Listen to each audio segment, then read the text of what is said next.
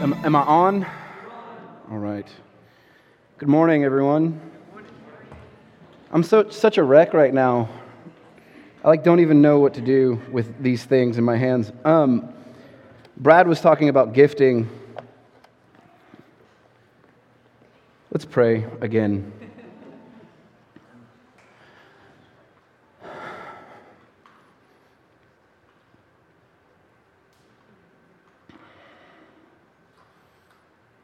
I'm going to talk and we're going to pray. What's really cool about the incarnation is that Jesus took our humanity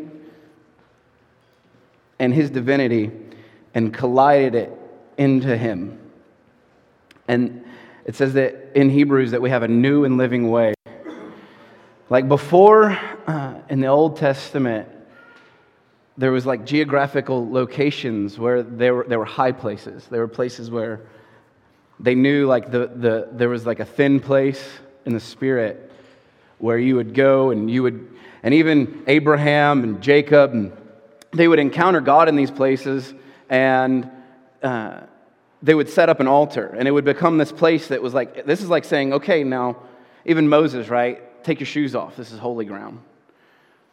And the thing about the incarnation is Jesus came down, became one with us, created a new and living way where you are a holy place. Where you don't have to go and run and find a mountaintop somewhere, fast for 40 days. I mean, I love fasting, but it's like, man, the one who fasted for 40 days came to us, Jesus. The one who confronted Satan in the wilderness came to us in our wilderness to create a new and living way in our hearts, called the Holy Spirit, who gives us access into the Holy of Holies, who gives us access into the very realm of heaven in God. So when I say let's pray, let's pray. Knowing that when Paul said we go boldly, or I say Paul, we don't know who wrote Hebrews, but whoever wrote Hebrews, he said we go boldly before the throne of grace, seeking. I'm coming over here because I can see you guys. We go boldly to the throne of grace to obtain mercy in our time of need. And it's like, there's something really cool about living this faith walk, living this life that we live, that we get to have encounter, we get to have real, true, tangible experience. Like Jesus wasn't just a spirit. God didn't stay this invisible deity aloof in outer space somewhere like Zeus, who you could never reach or attain to. He became a baby. God humbled himself, came down on our level. He got back into the dust with us again. Like originally with Adam, when he breathed the breath of life into Adam's nostrils. When he breathed life into the dust, that's who Jesus is. He came back into that manger. He came back into that dirty place, the King of Kings and Lord of Lords, who breathed glory into man. It's what he did in Jesus. That's who God is in Jesus. And that's who God is in us. And he gives us this incredible opportunity to have him in encounter, to have him in true tangible experience, to have him in the written word, which I know that one of our primary focuses is this right here. At King's Church, I want there to be such a spirit of wisdom and revelation when we open this book that we don't just see tradition, we don't just see history, but we actually tangibly encounter the Logos, the true Logos. From the beginning, John saw it so importantly that he said, look, when he wrote his gospel, it's funny, it's one of the later gospels that was written. I think some of the tradition around that story is they kind of bugged him, like, John, you got to write your version. Like, what's your part of the story? Everybody else had given their, the historical account of what Jesus did. And, you have Luke in the book of Luke, and Luke also wrote Acts. And it's a very, play-by-play testimony of the lives of the apostles. And John comes back, the one that Jesus loved. And he said, in the beginning was the Word. And the Word was with God, and the Word was God. And he dwelt among men. And the darkness didn't know it. So our primary focus is to know the Word. So at King's Church, we want to know the incarnate Word. the Word that became flesh, but we want to know what's going on in these pages. We want to know what's going on. Is there a narrative? This phenomenal, mystical book that gets written off just as another historical. This isn't Homer's Odyssey. This thing is phenomenal. This thing was written, okay, in a series of thousands of years by multiple people, and it's got one central narrative leading up to the end of the age. This is incredible. I'm going to talk a little bit about we're going to go into Luke 5, and we're going to talk about what happened in Luke 5. And one of the reasons that I like to lead with this is we get to encounter Jesus in the place of true, tangible experience and encounter. But it's not just about feelings. I love feelings. I love feeling His presence. But the truth is in our weakness, whether we feel it or not, we're still right there before the throne of grace. We're still right there. We're plugged in, jacked into the mainframe. And so let's go to Luke 5, and I want to talk a little bit about what's going on. I flipped right to it. Boom shakalaka.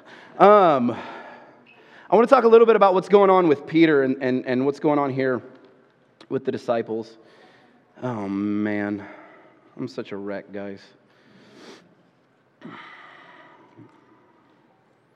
So you guys have read, this is a familiar passage, but I just want to get us out of Sunday school viewing of this. Not that we all are or anything, but I want to get out of that. It's so easy to do, We read these stories and it can become familiar. I don't want to be familiar with the word. I want to be fascinated by it. So it says, on one occasion, while the crowd was pressing in on him to hear the word of God. There's a phrase that the Lord gave me a while back. So I'm a bread man. And that's not a metaphor, that's a reality. I'm a bread man. I deliver bread. I'm a bread salesman for Sara Lee Bread Company. I drive a bread truck. I have a moving tabernacle of the manna of heaven. And that's my tabernacle. That's my place of encounter. That's where I go to eat the bread of life every day. But there's something that the Lord had given me, put in my heart a while back, and it was blue-collar theology. And it's that this gospel wasn't written to elites. I love academia. There's nothing more, ask my wife, that I love to do than crack open a commentary and go deep in this thing from people who have gone deep in this thing. Because I know I don't know it all, and I need help. So I love getting a broader view, a broader perspective of what's going on here overall throughout the entire narrative, what's happening within a particular passage. I want to know how to look at this book, not just for me, but I want to know what Luke wanted me to know. Luke wanted you to know something.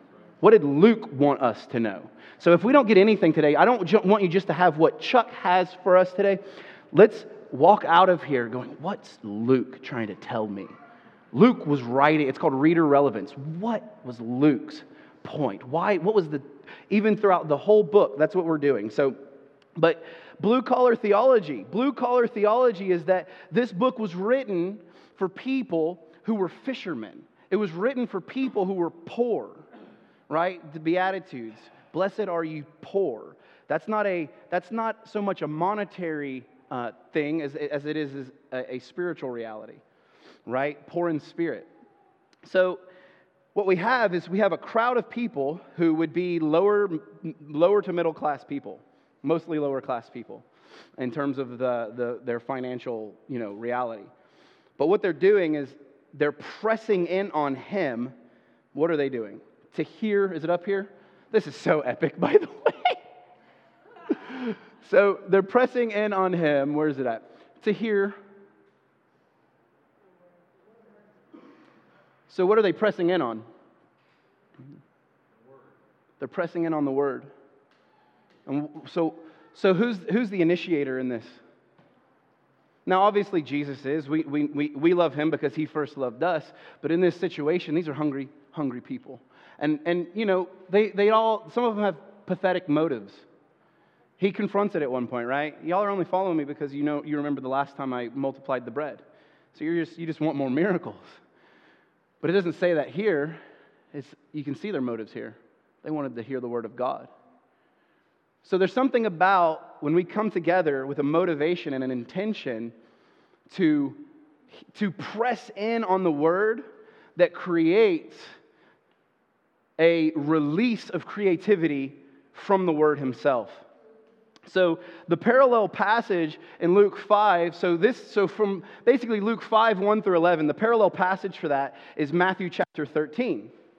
So in Matthew chapter 13, so basically what you get in Luke 5, you get Luke's account of this incredible miracle that's about to happen.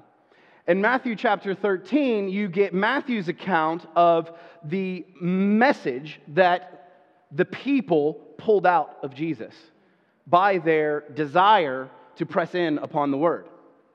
That's what happens. So in Matthew chapter 13, you get, Jesus goes in and he begins to preach the parables, right? And we all understand that Jesus preaches parables, and they're parables. Like, they're Bilbo Baggins, right? They're riddles. I don't know if you guys are Lord of the Rings or Hobbit fans here, but, they were confusing to the people. They usually rabbis would explain parables, and Jesus would kind of drop the mic, walk off, and they'd be like, what, you gonna tell us what that was all about? And Jesus was kind of like, if you're hungry, you'll come and get it. And that's actually, you can think of the two fools on the road to Emmaus. It says he was going to walk right past them. Even when he's walking on the water, when he's, the miracle, Peter steps out of the boat. It says that it was like on his mind to keep going. It's like, well, that's not right. Jesus should have stopped. It's like, no, Jesus is trying to reach out to that place of hunger where it's not there anymore, but where we'll press in. We'll press in on him. We'll call out to him from that place of whatever, So let's keep going. On one occasion, the crowd was pressing in on him to hear the word of God. He was standing by the lake of Gennesaret. I don't know how to say that, but that's basically the Sea of Galilee, by Gennesaret. Okay, we're back in Luke 5. Okay, sorry guys. So they're by Gennesaret, and they saw, there was 2 boats by the lake, but the fishermen had gone out of them and were washing the net. So I want to get back to the blue-collar theology thing.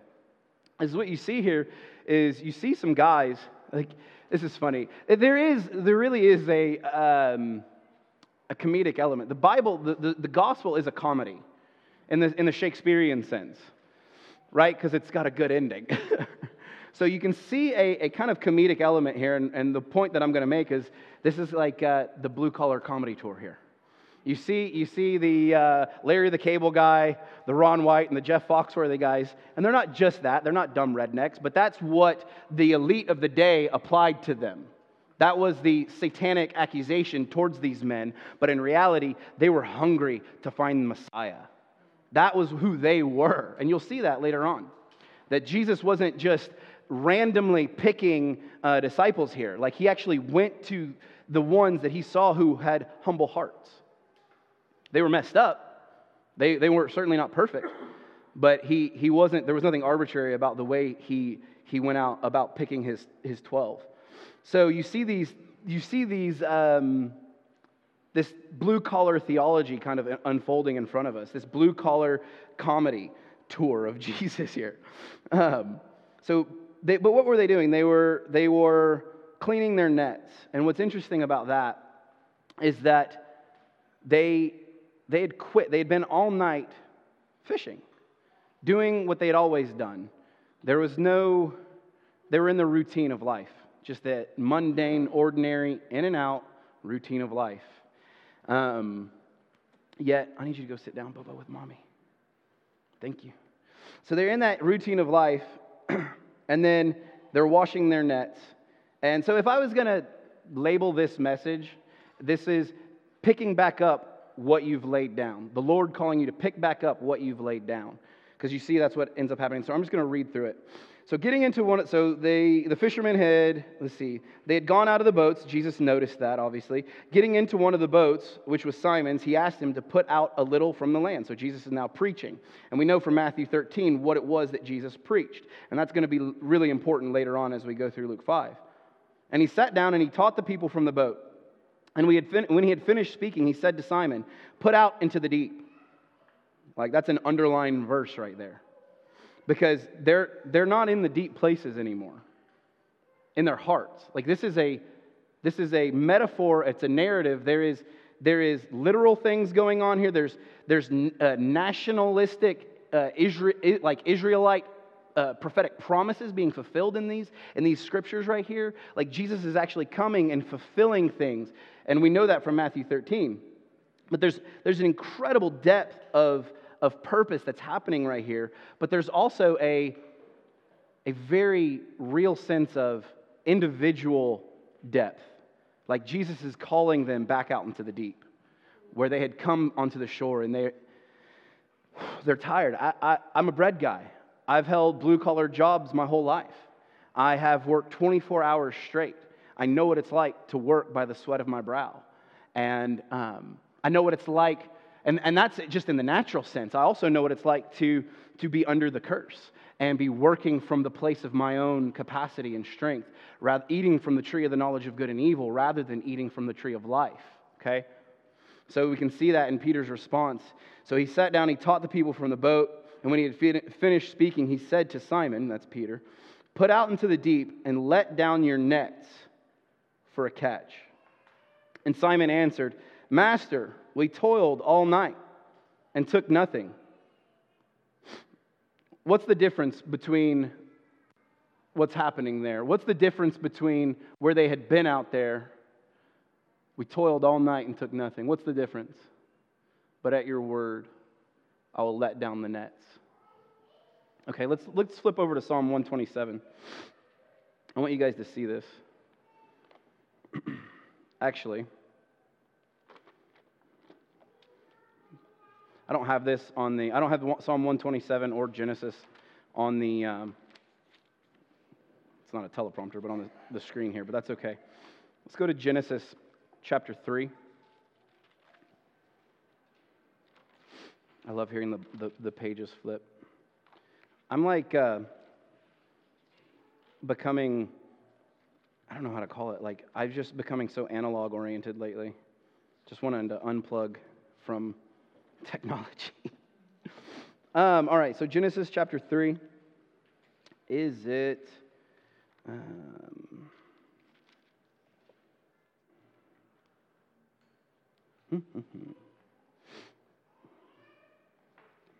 don't know if I have it on my phone or not.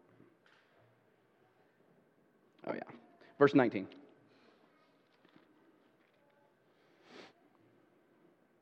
All right, verse 19. By the sweat of your face you shall eat bread till you return to the ground. So we know that this is directly after Adam and Eve, fell. They ate from the tree of knowledge of good and evil. They've become self-sufficient. They've become self-focused and insecure. The problem with them realizing that they were naked, the reason God responds to them, "Who told you you were naked?" wasn't because their nakedness was a problem. It was because their focused on that was a problem. His question was, "Who told you?" Otherwise, there aren't mirrors around. How did you figure this out? Right? So Psalm 127. So they've stepped into a spiritual reality. Paul talks about it. He calls it the carnal nature, or just carnality, focused on the flesh. Different synonyms for the same thing. But what it really is where our mind is focused. The entire gospel narrative, in some degree or another, is a narrative of what tree are we eating from, or what kingdom are we living from. Or another way of put it would be, what mind are you living out of? Are you living out of yours or the mind of Christ, right? So in Psalm 127, this is my favorite, God spent 3 years teaching me this verse, teaching me this text, in an object lesson. I've been driving up and down Highway 127 delivering bread in Kentucky, and actually even fertilizing lawns, which is very kind of garden-oriented. Fertilizing lawns for Scott's Lawn Service. Then I got a different job, same exact route, going up and down Highway 127 in Lawrenceburg, Kentucky. And the Lord had been continually speaking to me about this passage, teaching me about what reality I'm choosing to live under, right? Yeah, so let's just keep going. So unless the Lord builds the house, those who build it labor in vain. Unless the Lord watches over the city, the watchmen stay awake in vain. The whole point of Psalm 127 is there's a way that we do things that's vanity, and the way that God does things that's life. Verse 2, it is vain that you rise up early, go to bed late, eating the bread of anxious toil. All right, Luke 5. Simon answered, Master, we toiled all night.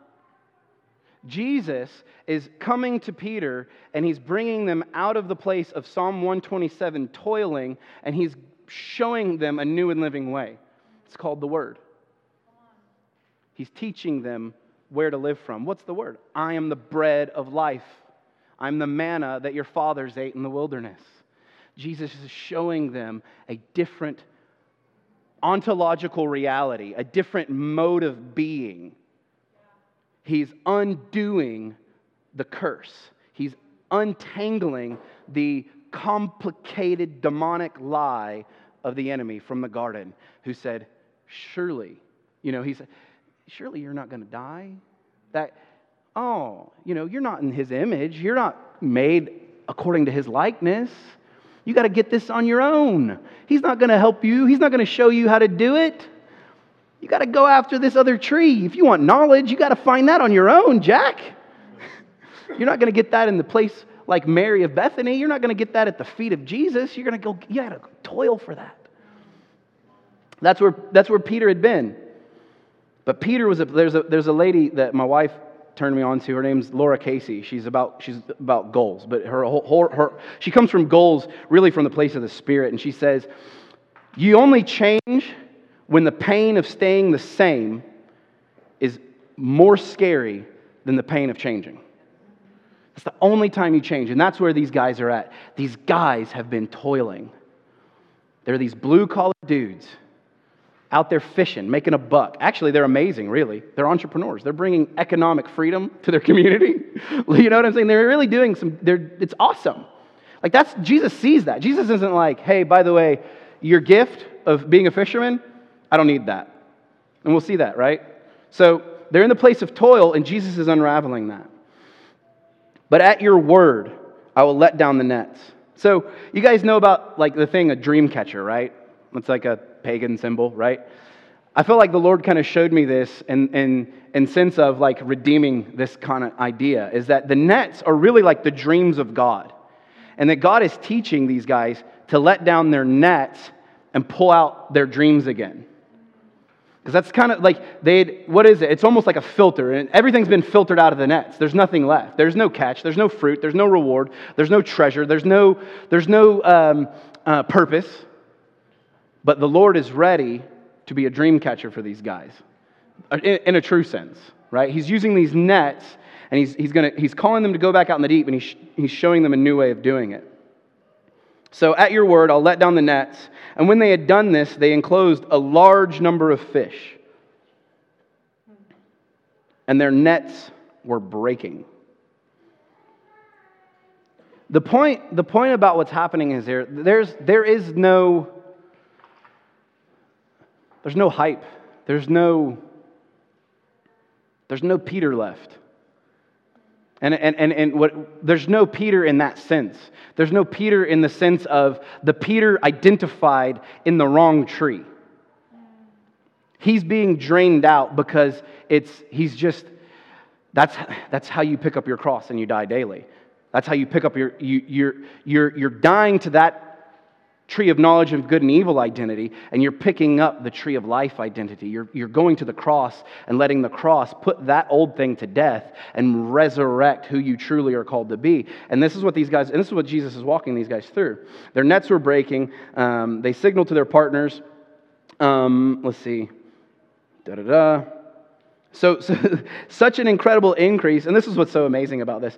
The Lord actually does want to bless us to such a degree that it compels us to preach the gospel. Woe is me unless I preach the gospel. They were so compelled, and this is what I believe for King's Church, is that it's going to be so intense that we're going to have to network. What is network?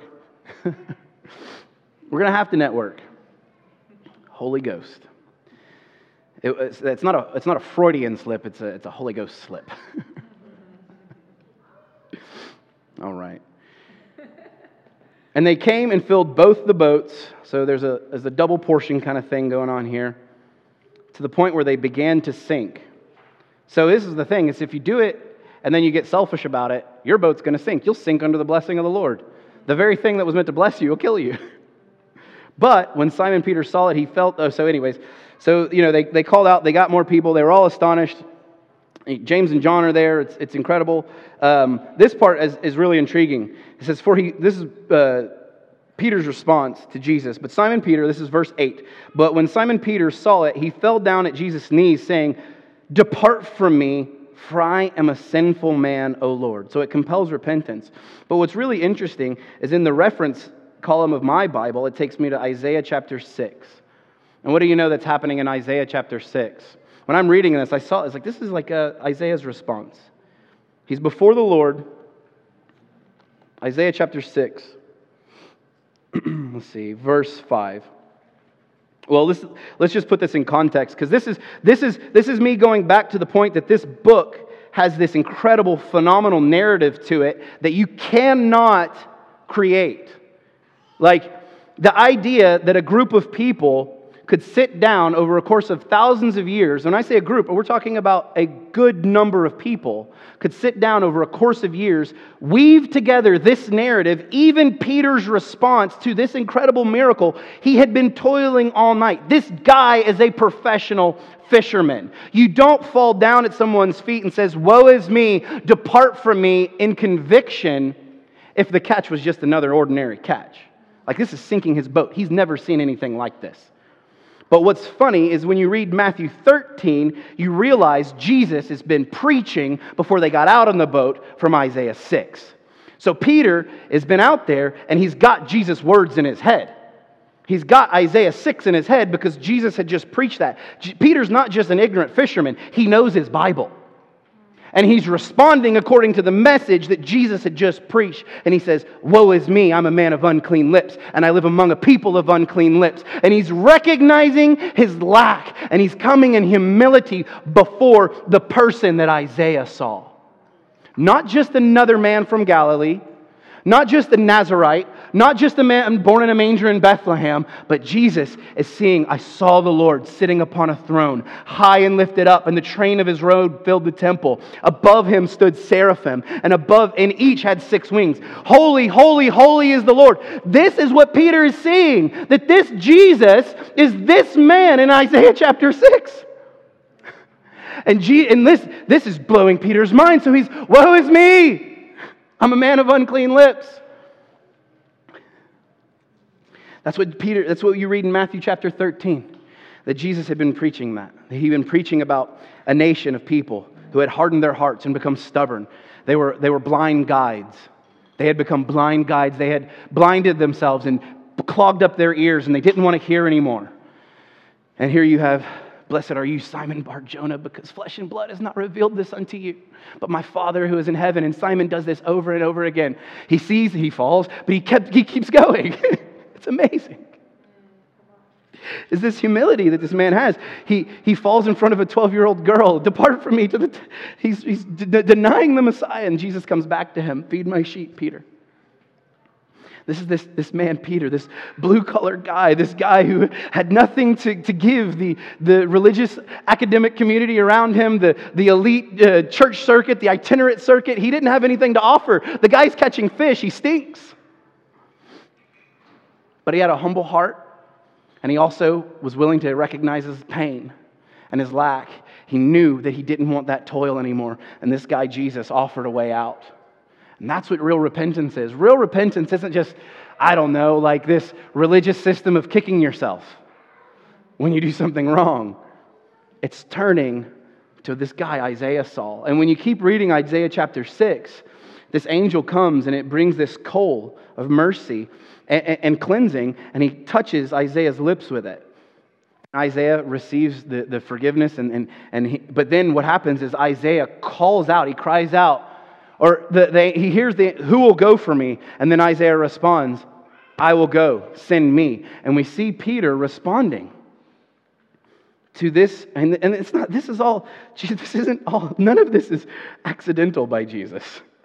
This isn't just like, again, when you read this, this is a phenomenal thing to see how these texts interweave together. When you see from the garden, us being cursed into this spiritual place of really deadness and toiling and resisting the Spirit and turning to the flesh, turning to our capacity, our way. We're going to do things our way, our doing it. We become rebellious. We're rebellious towards parents. We're rebellious towards everything. And no, if I can't figure it out on my own, I don't want it. And I need to be able to convince myself. And until I can convince myself, I don't need help from you. I don't need help from others. That's the way of the tree of the knowledge of good and evil. It's the way of self-centeredness. There were 2 trees in the center of the garden. There will be 2 trees in the center of your life. Or one tree will be in the center of your life, of our lives. And we get to choose which tree. And here Peter is falling on his knees in front of the tree of life. Falling on his knees in front of the Yahweh of the Old Testament. He's seeing that. He's not just seeing, oh, this is just maybe this Jesus, he's just a prophet. That's not what's happening to Peter. Peter's going, the one that Isaiah talked about, the one who was high and lifted up, seated on a throne, has become flesh. The Yahweh of the Old Testament is standing in front of Peter in flesh. And Peter's world is rocked, literally. That's what Peter means. So, for he and all who were with him were astonished. And the catch of fish that they had taken, they were astonished at the catch. And then Jesus said to Simon, this is amazing to me. Do not be afraid. That kind of sounds like the angel of the Lord in the Old Testament. It sounds like these times where these men would encounter God in the fire, and the response would be, do not be afraid, Gideon. Do not be afraid. It's like, here he is. You're not wrong. I am who I say I am. This is amazing. And Jesus said to him, do not be afraid. From now on, you will be catching men. And they left everything. And they followed him. I just want to know if the gospel we're responding to is a gospel. Look, and I don't care about your bank account. I don't care about selling your car, selling your houses. I want to know what's going on in here. Like, are we willing to leave everything that we thought, our perspectives, the Adam way, the way of Adam, the way of carnality, the way of the flesh, the way of the me, I want tree? Are we able to let that go and turn? But according to your word, I'll go back out into the deep, Lord. I'll hope again. I'll throw my net out there. Maybe there's a dream. Not just the Adam dream, but what's God's dream? What's the dream of God's heart? Do not be afraid. They left everything and followed him. And what's really amazing to me, I wrote in my Bible to pray this. Do not be afraid. From now on, you'll be catching men. I want to pray that for myself. But what's incredible to me is that Jesus didn't say, okay, now I need you to go and acquire all these. I mean, they went into training, certainly. They were certainly trained. But they didn't go, he didn't change their job description per se. They're still fishermen, literally. He's taking the gift that they always had, and he's flipping the kingdom upside down on them, right? He's flipping them out of one kingdom and going, use your gift this way. You're going to catch men, Peter. And that's exactly what he does.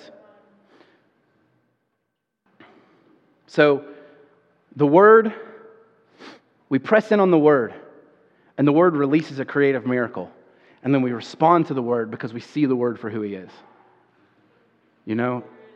And again, it's not so much outward focus. Like, I want to see the real creative stuff. I want to see the kneecaps that get popped back in place. And I want to see but what I cherish more than anything is what happened to Peter. I want to be flung to my knees, fascinated by him. And in that place, both see my need for him and also my capacity to be filled by him.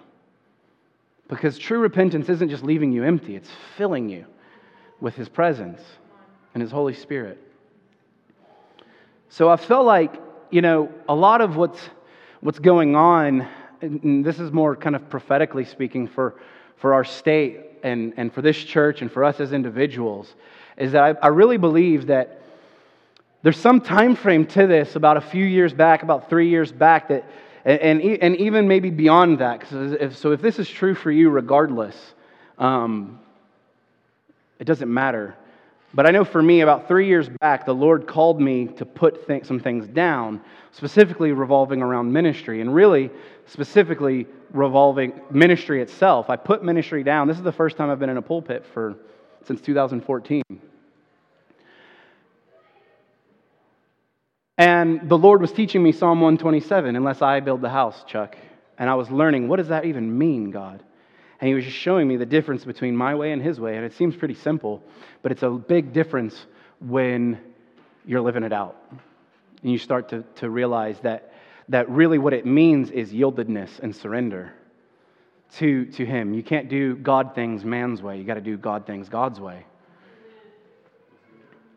And so I feel like for us that there's been some disillusion and disenfranchisement and even the enemy has tried to use the hope deferred to make our hearts sick. Because it's not that we shouldn't work. It's like you absolutely should work. It's the spirit in which you work. But because of the toiling, it can become very easy to be disenfranchised and disillusioned and just want to give up. And Brad we were talking about this the other night, pointed out, you see the disciples, they return back to this later on. They go back to their boats after Jesus dies. They're disillusioned, they're disenfranchised. The Messiah. They've been waiting for this guy. They know the text. They've been reading Isaiah. They've been reading Jeremiah. They know what's supposed to happen, but they don't have a full grid on it yet, right? They're still lacking revelation. And then when Jesus dies, they're disillusioned, they're disenfranchised. The dream died. The seed fell down to the ground, and it died. And I really feel like there's dreams that God's put in our hearts that have fallen to the ground. Unless a seed falls to the ground, it can't live. It has to die. It's got to go into that place of death, into the tomb, so that God can resurrect it in His Spirit, so that you don't just live according to your way, but you live according to the Spirit. And there's nets. We've been washing our nets, and we're going, man, all the dreams are just falling through the nets. I'm not catching anything. And so, to the point where I think this is true for our state, I think this is true for our nation, that we don't even want to think about it because it hurts too much. And I think that's true. And it should hurt, because the hurt actually drives you to the healer, to Jesus. And if you don't let it hurt, you'll miss out. If you try to religiously pretend like, and I use that in the sense of a shallow sense of traditionally, well, I got to say all the right things, I'm not supposed to hurt, God's my healer. It's like, well, yeah, that's true, but if you have hurt, don't pretend like it's not there. Like, that's shallow. Don't let that happen. So I think it's time to look at the places where we feel like things have been slipping through the net and let it hurt us, so that He can come and heal us and then bring us into this place of deliverance and breakthrough, where the nets are breaking through and where the Lord is actually breaking through against the enemy and releasing an actual harvest into our lives. And it's just repositioning us into the place of His harvest. Because it's not about us, it is about Him. It's wholly about Jesus, wholly about Him. Unless the Lord builds the house. Was that you, Megan, that said that? It's exactly the truth. So we're just coming back into the place of, unless the Lord builds the house, they labor in vain who build it. It's not that we don't labor, it's that we labor according to His word.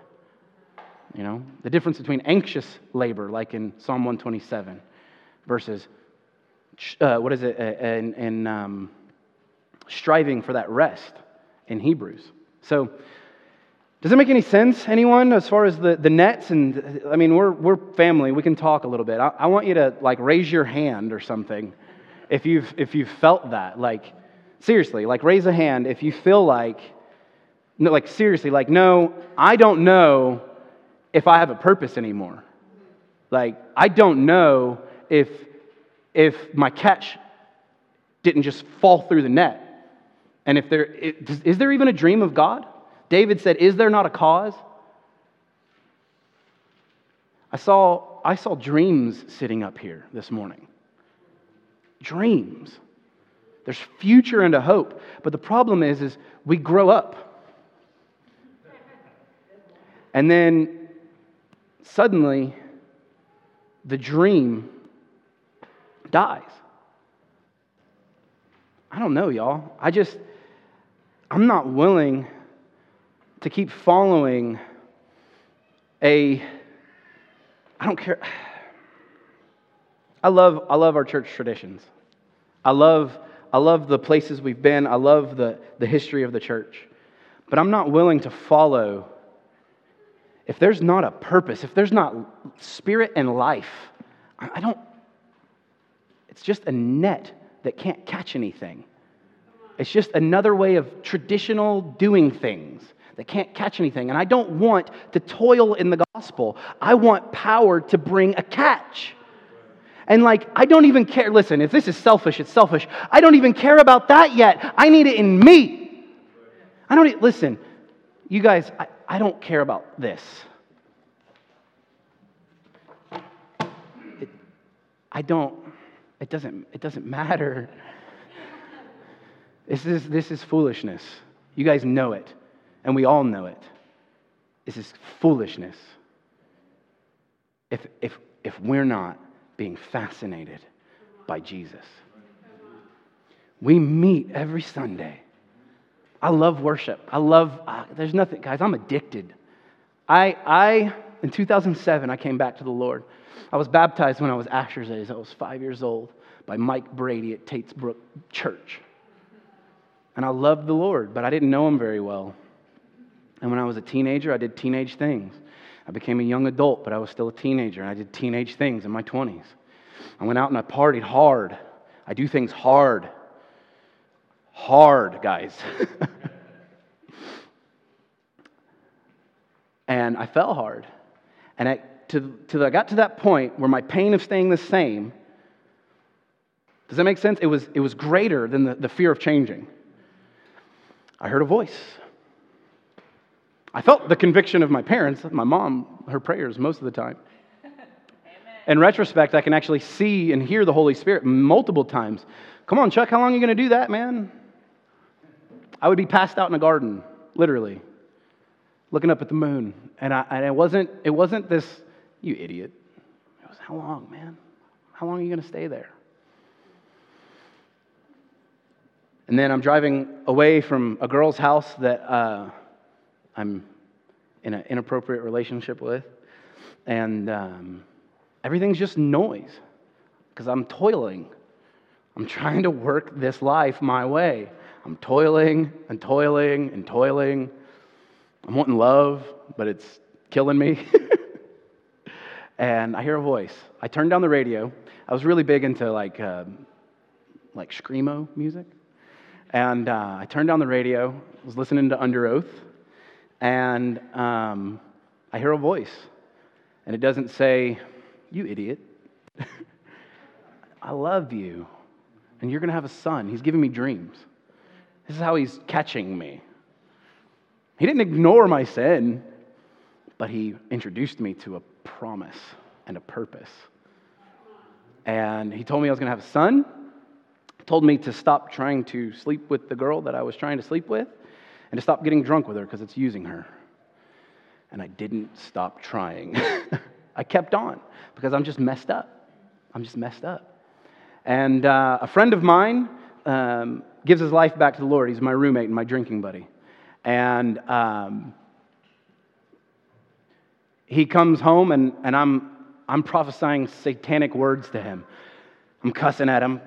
F you, man. You know you're going to be back here this weekend, and we're going to get drunk. And he's like, no, man. He's different.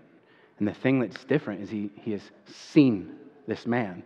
He has met the Holy Spirit, and he has felt and lived in the presence of God, even just for a moment. Better is one day in your courts than 1,000 elsewhere. My friend Josh, who is Jesus, he knows that, and he's seen that, and now he's changed. And he introduces me, and I come to church. And I hear the Lord again for the second time. And he says, welcome back. I don't hear, hey, by the way, I need you to quickly repent of this laundry list of sins. Why? Because he already knew my pain. He already knew how badly I felt about it all. Not everybody does know. I knew. I've met people who are completely ignorant of their need. But I wasn't. I was, it had been a long road. And I got introduced to a purpose. A man came in town, and I've been going to this church for a few days, a few weeks. This man comes in town with another man, and they're preaching in downtown Lexington at whatever that opera thing is that the school owns. And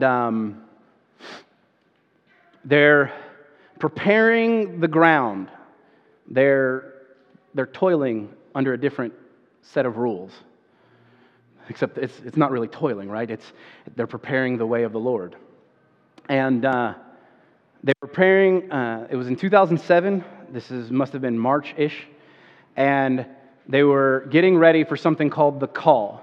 It was a series of solemn assemblies. It would have been like a Promise Keepers thing in the 90s. But this is 2007. And it was a series of solemn assemblies. There was a guy named Lou Engle and a guy named Ray Hughes. And they were preaching about life. And they were preaching about how can we expect God's blessing in a nation that legally promotes abortion and a death culture?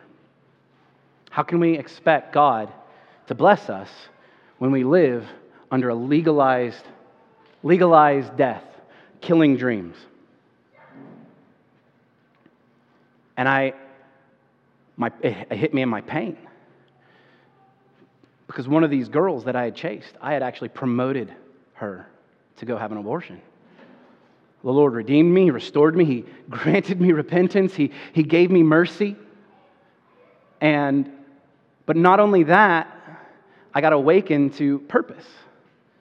That this thing called The Call, where they were convinced, it was like a saying by the Wright brothers, that they were inflicted with belief that they could fly. I had become inflicted with belief that God could turn America back to Him. Lou Engle, Ray Hughes preached on a sound, that there's a sound coming, that there's something coming, and it's coming from the bride. It's coming from the deep places of our hearts. It's coming from the places where we thought there was death, and He's coming to bring life. And I met and became fascinated with this man in 2007 and sanctified my life. I began fasting and praying, and I went from dreams flying through my nets, and I became a dream catcher. And I want to read this to you. This is a quote that Lou Engle quoted last year in February, and it's funny because it snowed. I was listening to this yesterday, and it had just snowed, and it says, "A dream is a hardy thing. It doesn't die. True dreams from God don't melt easily in the cold of winter. Dreams keep you alive when everyone else is wilting in the wilderness." A dream is a hardy thing. We've been in a place of wilderness. We've been in a place where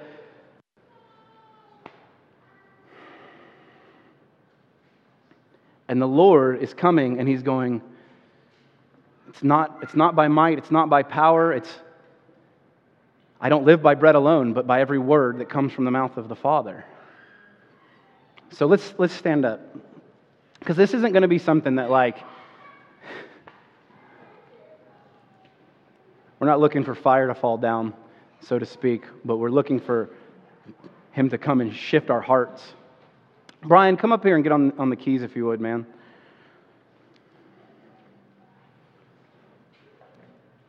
The whole point of this is recognizing that in one sense, this is what repentance is. I'm turning to Him and I'm looking at Him. In the other sense, I can't do anything about it and I just need Him to come and do something in me. Does that make sense? So we're with Him. We're not doing nothing, but what we're doing is we're doing it according to the Word. All right. Take a deep breath. Just breathe in His Spirit. We're just looking at Him right now. Jesus, I just thank you that you are the resurrection and the life. I thank you that we matter to you. That sometimes, because it is all for your glory, we forget that you have actually made us your glory, and that you, like a father, actually really, really care about our dreams. Psalm 37, verse 4, if you delight yourself in the Lord, He will give you the desires of your heart. I thank you, Jesus, that your word says that we will know the truth, and the truth shall set us free, and we will become disciples of yours. Not just the truth will set us free, and we can just go back to living in our own way, but the truth will set us free, and we leave everything and follow you. I thank you, Lord, that it's not your way or the highway, it's your way is the highway. God, let us not live under. You said, set your mind on things that are above. Why? Because that's where your kingdom is. That's where your throne is. That's where your glory is. That's what fascinated Peter when he saw you, Jesus. And it convicted his heart, but it also gave him hope. 1 Corinthians 13 says, these three things remain: faith, hope, and love. Thank you, God, that the greatest of these is love, but we don't want to throw aside faith and hope. God, hope deferred makes the heart sick. We want you to come and bring healing to our hearts. God, where we've been sick in sin and anxiety, Lord. Lord, we don't want to allow anxiety to be leashed to us. It's not something that is small in your eyes. Psalm 127, eating the bread of anxious toil, but He gives to His beloved in the night dreams from the heart of God. That you give sleep to us, God, like Job, where in the dead of sleep, where man sleeps, he dreams and God speaks. God, I just pray right now in Jesus' name over everyone in this room, over me, over the children in Kentucky, God, that dreams would be resurrected. That we would learn to dream with God. The dream language of heaven would be imparted into our lives. Asher, my son, my 5-year-old, who you saw coming up to me tonight, because he's coming to Jesus. He loves Jesus. And he had a dream last week, and he drew it out, and it was a waterfall coming into a house, and it really marked him because he just hasn't been able to stop talking about it. And he's like, Dad, I really liked that dream. He said it this morning, Dad, I really liked that dream. It's a good dream. And there was a bad guy in the dream, and he was kind of off in the corner being weird and distracting. But there was this house and our family, and then this waterfall. And I just want to say, guys, that God wants to give you dreams where, like in, can't remember the reference, but it's in Psalms, where the deep that calls out to deep like the roar of His waterfall. That's Him calling us back out into the deep again. It's into the deep places where we can dream, where we can feel. We're all wired differently. Not all of us are feelers. I'm not a feeler. I'm a thinker. I took my personality test this weekend and I failed it. And I'm kidding. But I'm a thinker. I'm not a feeler. But He wants to ignite and touch us in our heart and cause us to come alive like Peter in the way that we're gifted. So God, right now, why don't you guys just lay hands on it? I don't know what to do. Jesus, let's just love us, Lord. Thank you for your word that is spirit and truth. I believe you, God, that you're going to take this word and cause it to germinate, cause the seed to sprout this week, and release encounter in all of our hearts. In Jesus' name, amen.